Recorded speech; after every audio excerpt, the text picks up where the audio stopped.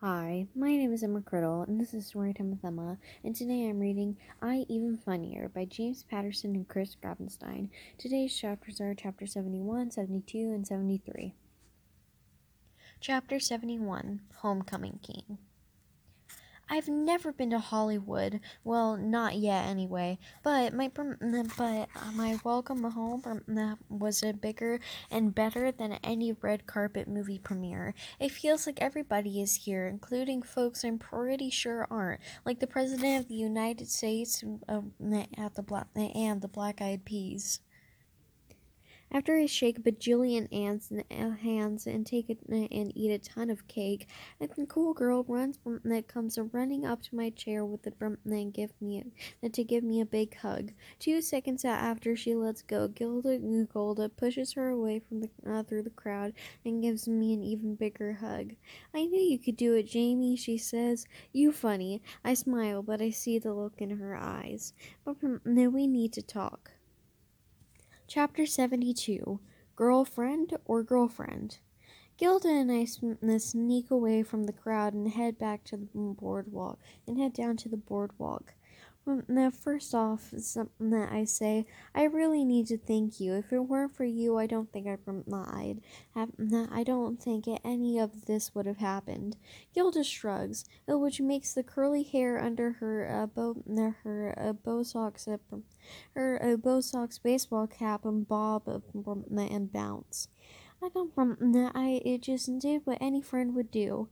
And that's just it, I say. I want us to always be friends, Gilda. Good friends. Relax, Jamie, Gilda says with a laugh, and the same incredible, unique laugh I can always hear, no matter how many other laughs are bubbling up around it. They will always be good friends. The best. Awesome, I say, breathing a sigh of relief, because I think hugging and kissing and junk it can totally ruin a friendship. Yep, said Mrs. Gilda, it sure can. And then she kisses me on the lips. It's a very soft and very sweet, with a hint of strawberry. I kind of like it. Was it better than my first kiss with Cool Girl? Not totally sure. Check back with me on that. This a whole forensic who are more than friends. Delio is confusing. I need to think it over, and so I kiss Gilda back, just to make sure I've done enough research for all that thinking I needed to do. Chapter 73. If I had $10,000. Oh, in case I forgot to mention it, which I probably did, because I've been kind of busy excited about winning and confused about girls, when I won the wild card contest in Las Vegas, I also won a trophy and a check for $10,000. It was one of those jumbo publishers clearinghouse-sized cardboard checks, very hard to stow in the overhead bins in an airplane trip home. Definitely wouldn't fit in my Walter. Definitely wouldn't fit in my wallet. I had to sign it on the back with a paintbrush. Uncle Frankie says the money needs to go into a savings account to help pay for my college education.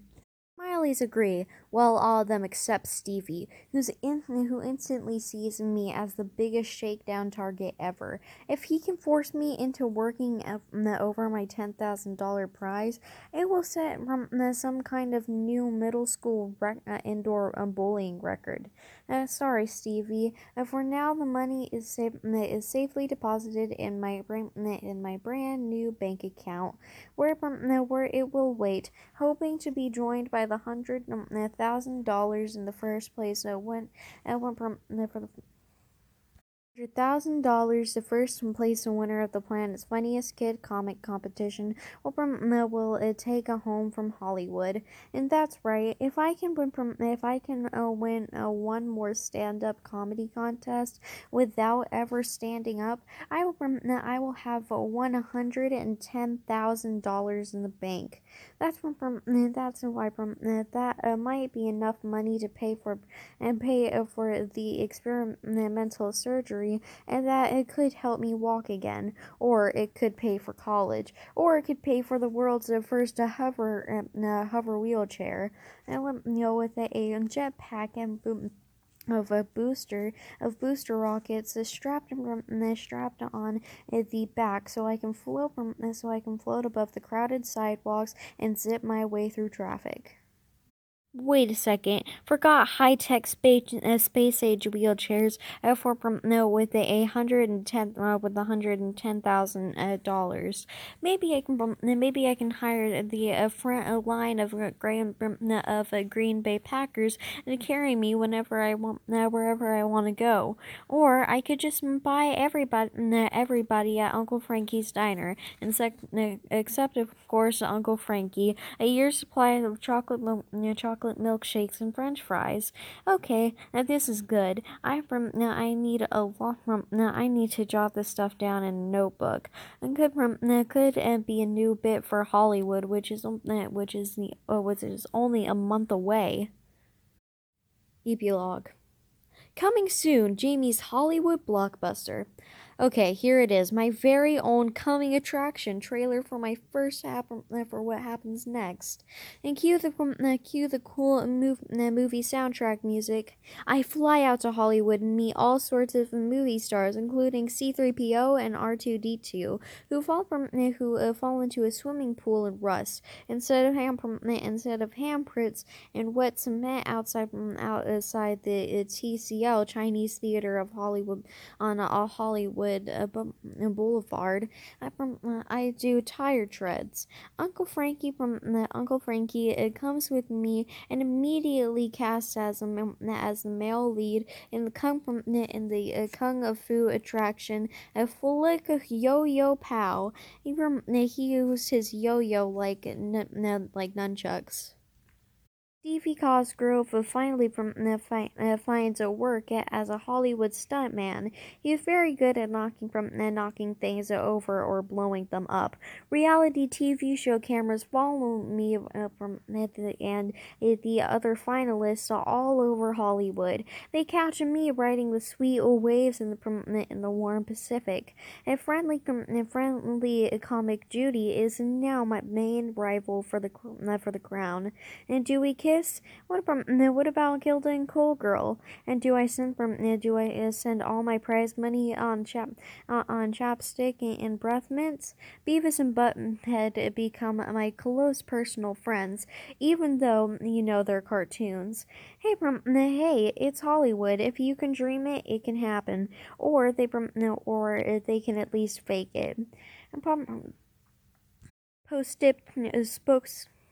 Postscripturino.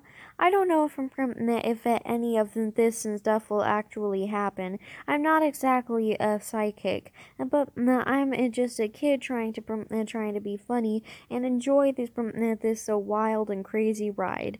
I find it helps if you never take anything, including yourself, too seriously. I'm Jamie Grimm, and you guys have been a great audience. See you in Hollywood. The end, and I hope you have a nice day. See you tomorrow, and I can't wait to find out what happens in our next iFunny book.